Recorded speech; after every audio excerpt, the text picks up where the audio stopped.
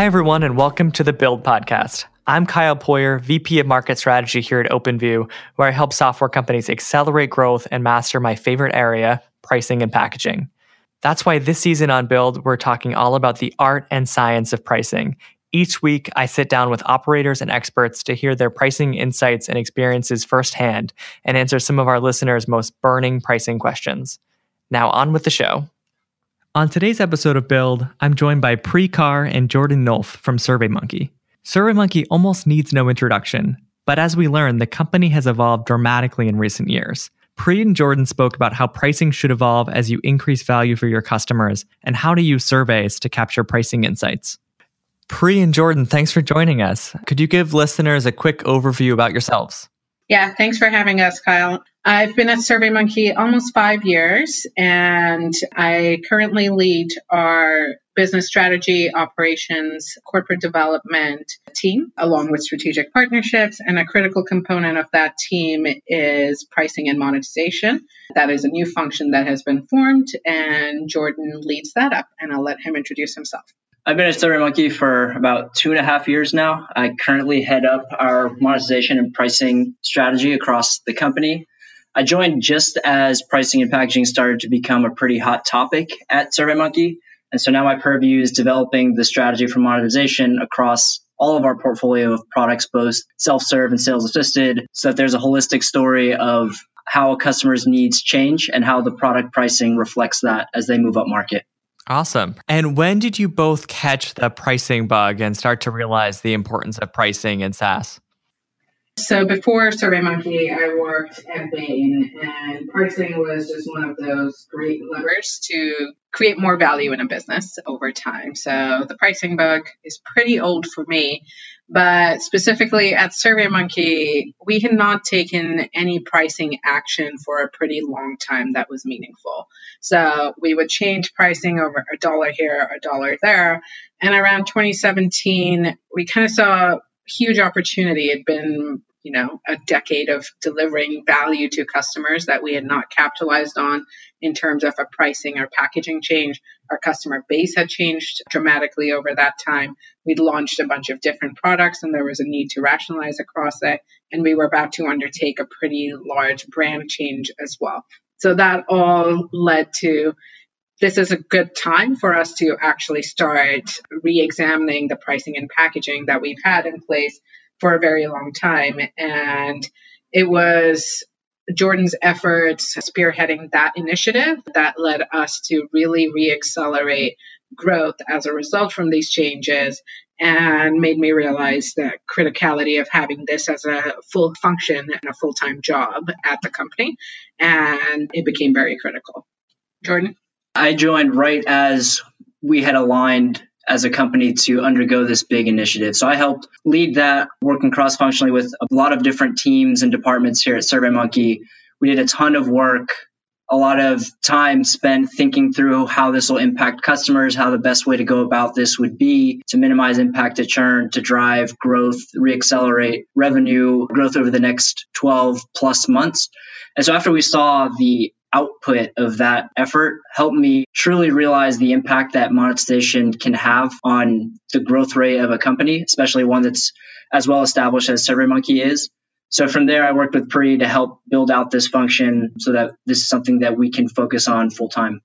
I will say the bug spreads to everyone in the company once you see the results of how meaningful pricing and packaging can be for the company. So it's been, since doing that first work, very easy to get things prioritized and making this a critical component for everyone. Everyone wants to be part of pricing and packaging now. I have seen that myself. It's interesting that you talked about the evolution of SurveyMonkey. I mean, I've been a user for probably going on a decade now, and just the product experience and the robustness of the features. I mean, it's an extremely different product from back then. Let's just kind of like zoom out about SurveyMonkey in general. Almost needs no introduction, right? Pioneer in cloud software. It's kind of hard to find someone who hasn't used the product. One of the earliest freemium examples in SaaS. But could you talk a little bit about the company evolution and, where the business is today? Yeah. So as you've mentioned, almost everyone has used SurveyMonkey either as a creator of a survey or a recipient of a survey. So that's our legacy. It started 20 years ago. It was started by the need of our founder who wanted to send a survey and didn't find a really good tool that was online to do it, created one, and kind of stumbled into a great business that people had a high need for. It was one of the first kind of creators of this freemium business model where there was a free product. It had inherent virality in it because when you send a survey, there are dozens more people who receive the survey and then encounter SurveyMonkey and learn, hey, maybe I could do this myself and send another survey to others and get more information. And it has kind of grown organically for a very, very long time. Ryan, our founder, created a great pricing model at that time that served us well. It was tiered. There was some functionality in free. But as you mentioned, we have changed from being just a free, simple, easy tool to a much more business-oriented tool over time. So we've packed a lot of features and functionality in that appeal to both the serious researcher while keeping the simplicity and ease of use that appealed to someone who's just starting out doing research and collecting the opinions of people. Over that time, we've also scaled to touching millions of people every single week, every single day, and collected a huge amount of data. The thing that actually led to the start of the pricing and packaging project was we actually decided to do what we should always be doing, which is survey a large number of our customers. And we discovered through that process that most of our customers were using us for a business use case. So you might have first used SurveyMonkey at school or for a personal use case, but it turns out that over 80% of our users were using us to serve a business need. And that has really directed our product roadmap and our development, but also our pricing and our segmentation strategy over time. So we started building out more enterprise-grade features. We learned about the use cases that were primary in the business users, such as customer experience, and we started building out solutions around that. We discovered that people were actually collaborating a lot. It takes dozens of people to create a survey and analyze it and have impact driven in the organization through it. So we launched our Teams product. So that has meant over time we've become more enterprise grade, business centric in our offerings. We've packed a lot of features and functionality, and we've also become so much more complex in the number of products that we offer. So pricing becomes really important through that evolution and the scale in that we need different prices for different segments. We need pricing to be a critical part of us launching any single product in the packaging that we deliver. And we needed to appeal to that massive scale of users that we have with over 600,000 paying users at this point. Pricing actually needs to segment and absorb that scale as well. So it has been a journey of increased complexity, but also increased value delivery as we reach more customers. It's a really interesting story. And as I've told you earlier, I am one of the newest team users, was on an individual account for forever, and finally have started, adopting SurveyMonkey more company-wide. Could you talk a little bit more about how the kind of overarching packaging and pricing model works today? So I think you hit the nail on the head. You are kind of a prime example of someone moving up the value chain as a SurveyMonkey user. We offer our free product, which provides some basic functionality to folks testing out the product, doing some consumer-based surveys to friends, family. But ultimately, when folks get into the business need, they upgrade to one of our paid packages. So traditionally, we had 3 different accounts. A person could come to our website and swipe their credit card, sign up for a monthly version, an annual version, unlock different features that solve a particular use case for them, and go about using SurveyMonkey how they see fit. In Q4 of 2018, we actually launched that Teams product that you just mentioned signing up for. So we're glad you're one of our new users of that. But essentially, we noticed that a lot of folks are collaborating on surveys within an organization. So we might have somebody that is the person actively creating and designing the survey, but it's oftentimes not done in a silo. There are other folks within the organization that need access to the survey, whether it's to collaborate and help think through the design of the survey. They want to provide comments. They want to export the data and look at the results themselves. They want to analyze the results in the product as they come up. And so we saw a need for that and built this product with collaboration in mind. So for smaller teams within an organization or smaller companies, this solution makes sense. They can sign up for 2 versions of this team plan that are analogous in terms of functionality from a survey perspective to those individual plans, but it gives them the capability to then collaborate with other folks within their organization. So with all of the password leaks that have been going on, what had happened in the past is a lot of folks to collaborate tended to share passwords. We know that that's not best practices, and so we helped facilitate account verification to ensure that there is one login and one user per account. This went in tandem with our Teams launch. So in conjunction with a more robust collaboration feature set, there's a security element as well to ensure that as folks leave the company, their data doesn't go with them, since we know that 80% of these customers are using it for business purposes. On top of that, we also have a sales assisted motion for our enterprise product. And so how we price and how we monetize that sales assisted function really depends on who we're talking to within the organization. It can be a specific department, say a marketing or HR function that's using SurveyMonkey with a small group for a very specific purpose. These folks need things like API and integration to ensure that their data flows into Salesforce, Marketo, Eloqua, so that they can get the survey data that they have and link it with their system of record and ensure that they have a holistic view of the customer or employees or market. That's very different from the IT buyer within an organization that clearly cares about administration, security, control. One of the very nice things about being such an established company is that we often have very large footprints within Fortune 500 companies. So we'll go in and have a conversation with them about the fact that they've actually got 2,000 SurveyMonkey users, a mix of free accounts and paid accounts that are likely using the software for a variety of different business purposes. So we offer a solution that tailors to them to consolidate those accounts, bring them under one domain, and enable IT or procurement to manage how those licenses are used and distributed within the organization. As people move into these more team-like, enterprise-like plans, you're bringing free users on board in a monetizable capacity. So they start becoming paid users, whether it's for the security or administrative control reasons, or for the value that they're receiving from the product itself. So it's a really nice escalator to move our free users up the value chain and through individual packages to teams packages to enterprise packages. I'm curious about that. So when a lot of people think about a pricing project, what goes into their mind is like raising prices. But as more of a product-led company with a viral element, obviously it's important to bring in as many users as possible into that top of the funnel. How do you think about prioritizing monetizations and also acquisition? And can you do both at the same time, or is there a trade-off? Yeah, it is a careful trade-off that has to be balanced. So I'll speak first from the specific project we did in 2017, which was the pricing revamp. And we had a lot of debates internally about, well, what were we comfortable with on the new user acquisition side to be willing to trade off? And segmentation, I know I've mentioned this a few times already, is really, really critical. There are certain customers that we definitely do not want to lose. And those are our annual customers who are highly loyal to us and who stick around. It's also our existing customers, because it is really hard to acquire a new customer. So you want to be really protective of your existing customers as well.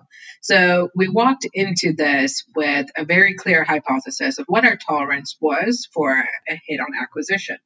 And knowing that and what we were willing to absorb in terms of the acquisition side gave us the freedom to, one, leverage a lot of research going into this project. So we did a lot of customer research. We did a lot of segmentation based on that customer research, and not just raising prices, but redesigning packages and packing value into those packages that we raised prices on, so that it did not feel like we were just kind of turning the dial on them and just extracting value without giving any value back to the customers.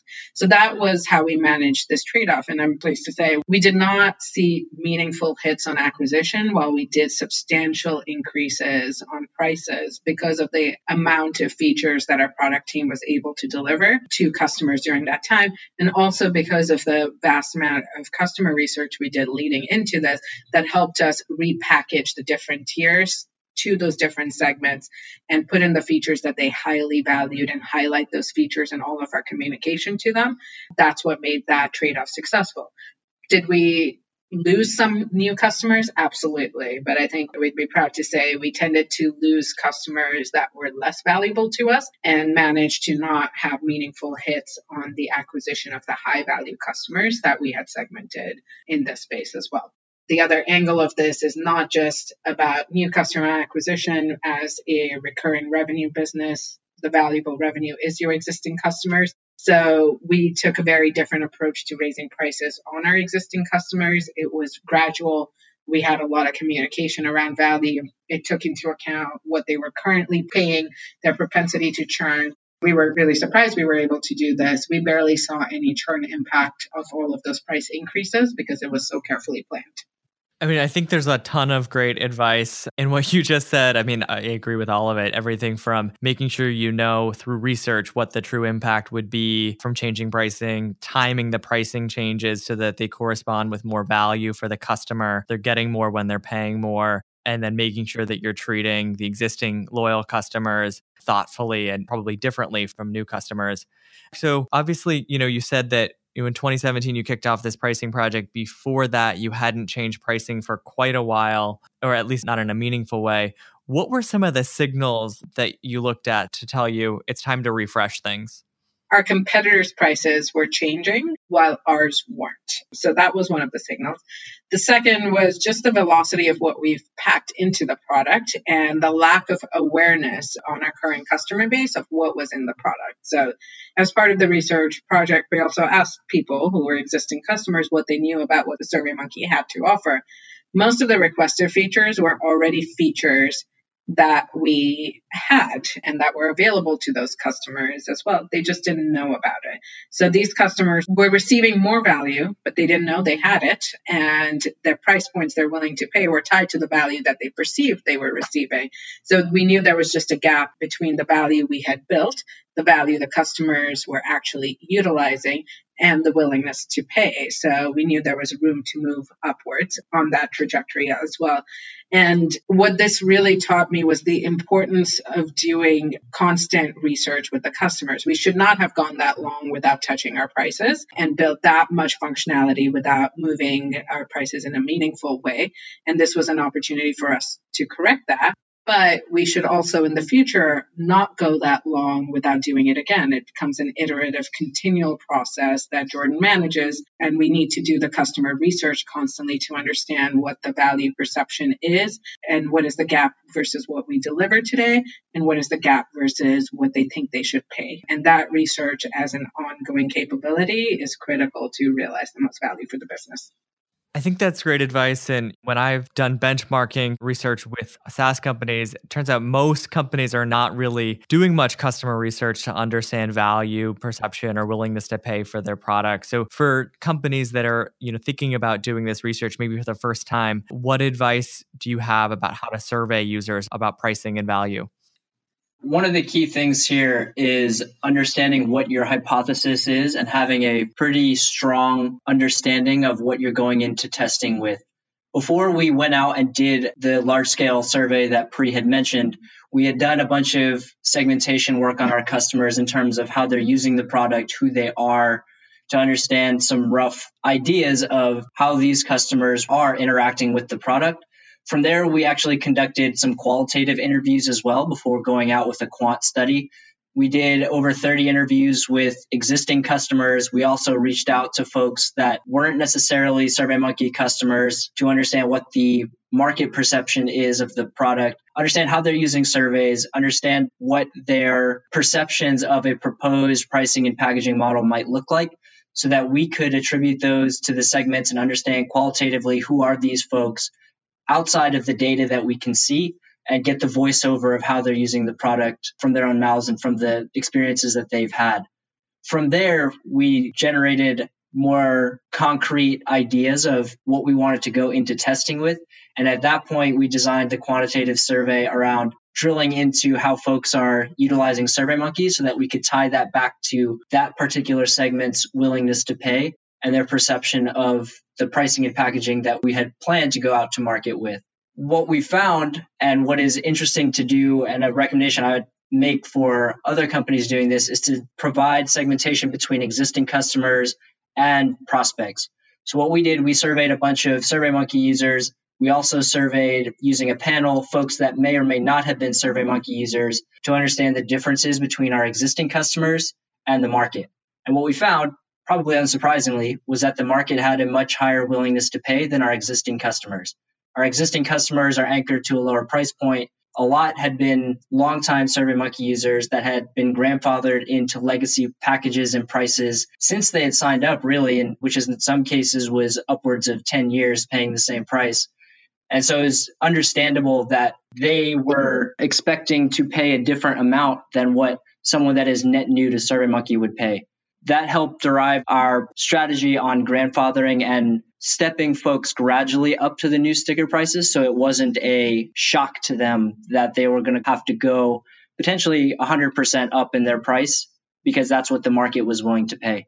So I think that segmentation, understanding the market, understanding your existing customers is pretty crucial prior to designing the survey. The other thing I would just add on that is we waited too long to do that kind of project. If you are starting up now, the lift is going to be lighter if you're constantly in tune with your customers and understanding that. So setting up a regular cadence of checking in with either interviews or survey-driven research of this is what our customers are doing and this is how the market is changing as we exist in the market, that will be really helpful. And hopefully now that we've done this and we adopt more of the steady cadence of optimization, we won't have another year where it took kind of a very large cross-functional team to buy into this, to execute this, and to change prices for literally every single person who touched SurveyMonkey. So that'd be my advice, is to do everything Jordan said, but do it early and do it regularly.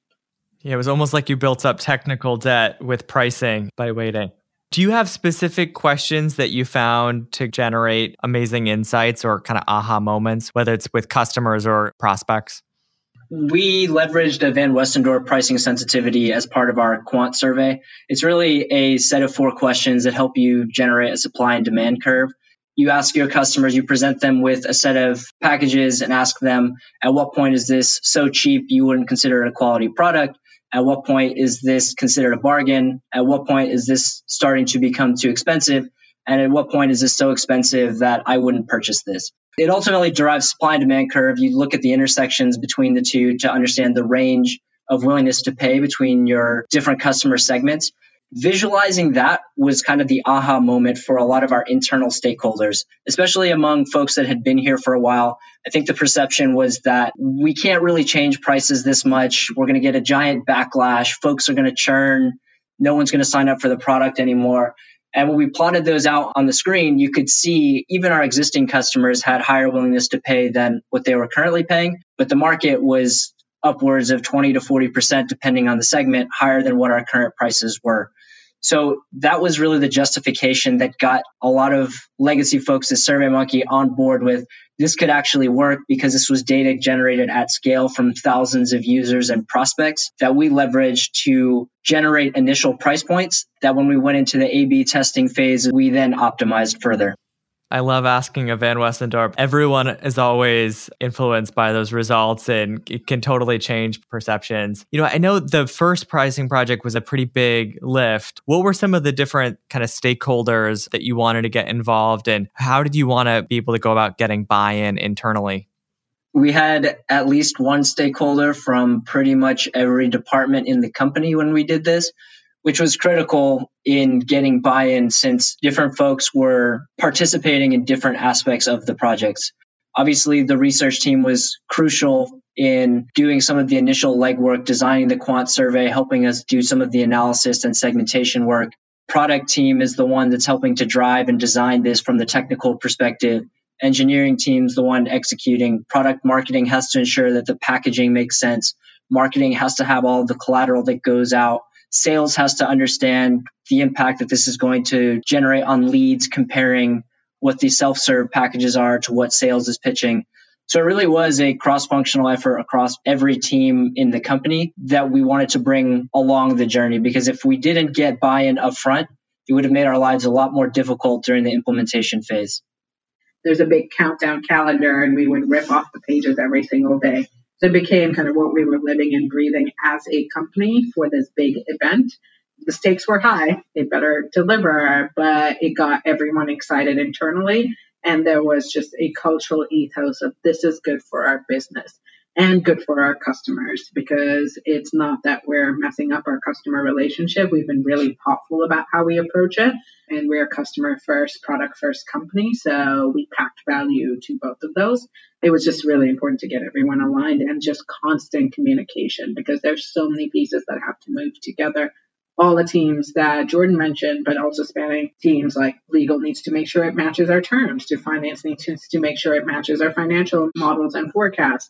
Everyone needed to be brought along in every step of the journey. And this was actually a long process to roll out, with lots of piloting, A/B testing, rolling out to different cohorts of users. So there were regular check-ins and steering committees where the operating group was checking in on how are all of the pieces moving. But the steering committee was also looking at the numbers and the thresholds we'd set initially at the start of the project for our tolerance for acquisition, for churn, that were being checked on by the executive team and had high visibility as a result. So the whole company knew what was happening.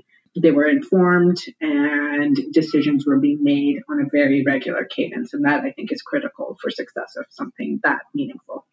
Yeah, it sounds like treating it like a new product launch. I love having a countdown and generating excitement about that and repositioning it not just as a sort of pricing change, but as a much bigger event and something that, you're recognizing that there was a lot of thought into it and it's beneficial for both you and customers. I think that is actually important, and we haven't mentioned this, and some may think it is crazy, but we paired it with our entire brand relaunch on the same exact day that we did the pricing change. So every page on SurveyMonkey looked different that very day. So it wasn't just about changing prices. This was really about changing SurveyMonkey, the whole experience.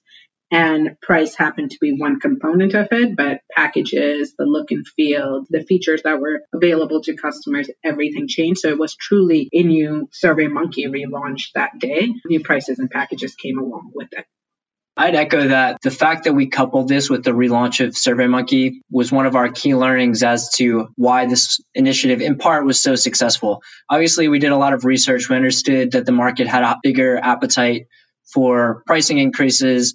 But when it comes down to it, especially with our existing customer base, coupling this with new feature launches and an entirely new website fundamentally shifts the value of the product and helps justify those price increases that we had made. So that helped minimize a lot of the negative reactions we might have otherwise seen. Well, and I'm sure you're excited that the launch is now past you. Looking forward, I guess, as you continue to build new features and innovate from a kind of feature functionality standpoint, how are you thinking about incorporating pricing in the building and launch process for new product offerings? For us, it's both in the building of the new product offerings, but also in our existing products. So we put the SurveyMonkey core platform at the heart of all of our product offerings, but we pack more features into it. So we're constantly revisiting prices market by market and looking at the data coming in of how conversion is doing, how retention is doing, and how the market dynamics are changing and customer reactions to constantly adjust prices. But Jordan has been talking a lot about not just testing product market fit, but also testing product market and price fit for anything that we take to market, anything that we repackage. So shifting it from kind of the tail end of we've built a product, we've talked to the customers, they want the product, we're about to launch it, let's put a sticker price on it and go to market with it. Actually flipping pricing to being at the head end of the project and say, this is how we want to monetize in this particular market. And this is the type of product that will monetize well in this particular market. And having pricing being the constant thread all the way through the product development cycle and not just at the end of the product development cycle and the launch. That is how we're approaching pricing now. We also have a bunch of work to do. We've talked a lot about kind of this self-service project that we did for a self-service business, but we have a whole sales side of the house and a bunch of pricing and packaging there. So as you think about as a user who just graduated from an individual account to a Teams account, one day we hope you'll graduate to an enterprise account, and all of those pricing and graduation need to make sense relative to each other. We have to have different monetization levers for those different moves that you have underway. So that's an undercurrent of all of our packages and products that we have in the market, do they make sense relative to each other because you're moving through the SurveyMonkey ecosystem, and what are the price points we should sell different things at as customer needs evolve. So that's also always ongoing for us. So we hope to keep driving growth every year through pricing actions for all of our products. That's something we sign up to do. And there are different ways of attacking it. And hopefully it won't be one big lift kind of 10 years in that we do, but it'll be an ongoing iteration and alignment and meeting market expectations and the product roadmap. And it's at the head of the process, not at the tail end of any product launch process. I love the way you guys think about pricing and how it's really a regular activity, not a one-time thing. And it touches on just about every aspect of the company. How do you think about, who should own pricing internally to make sure that, the work is being done to understand value and willingness to pay and so on, but that there's also collaboration across teams to make it not just a siloed effort? Yeah, that's a great question. Since pricing touches pretty much every part of a SaaS company, and it can be a pretty sensitive topic, ultimately we think it should be lying in a neutral party. For SurveyMonkey, that's within the business strategy and business development team. Obviously, it depends on what the skill set looks like in each company. But for SurveyMonkey, and I would imagine this is the case in a lot of other companies, sales wants everything to be monetizable. Product wants what they build to go out into the hands of just about everybody that can get their hands on it. So there's a balance in terms of making sure that we're acquiring customers and giving them the latest and greatest features, while also making sure we can monetize the customers accordingly.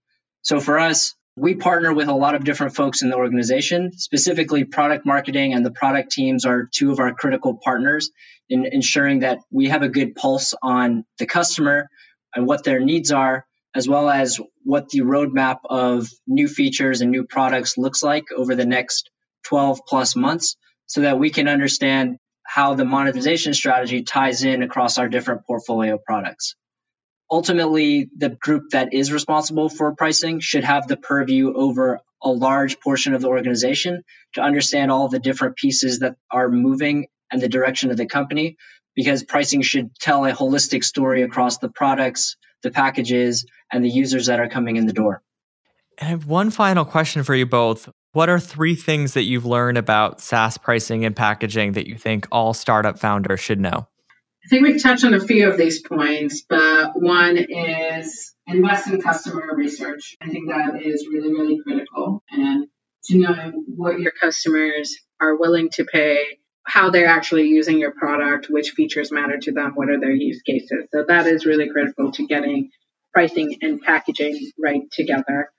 The second is knowing how you're going to define success and checking in on that frequently. So the trade-off between conversion and AOVs, that's an important trade-off to know as a piece of what are you optimizing for at a company level and how do you want to set those thresholds. So those thresholds became kind of the slide we put up in every meeting of like, this is what we said we're okay with. And this is how the data is performing as we A/B test pricing. And that kind of became our guiding North Star always. The third is it's never done. It's iterative. You keep going, you keep optimizing. It becomes a practice rather than a project. And there are lots of companies that under-optimize on price. You optimize your product a lot, you optimize customer acquisition a lot, but pricing is often under-optimized and forgotten. And this is just as critical to drive growth as is tweaking acquisition funnels. Anything else you'd add, Jordan? Piggybacking off of that, as you're segmenting your customers, understanding needs, defining the right value metric, what makes sense to the customer and how that scales so that you as a company can capture some of that value that the customer is getting, is a very challenging problem, but it's crucial to ensuring long-term success and growth with respect to pricing. That's great advice. Jordan and Pri, thanks for joining the Build podcast. It was great to have you on. Thanks for having us. Thanks for having us. Thanks for tuning in to the Build podcast. Make sure you subscribe to our podcast on iTunes, Spotify, or anywhere you listen to podcasts, and give us a 5-star rating while you're at it. Outside of podcasts, we produce content daily on OpenView Labs. You can also follow us on Twitter at OpenView Venture and subscribe to our newsletter that's sent out to over 100,000 SaaS operators every Saturday morning by going to openviewpartners.com/newsletter. Until next time.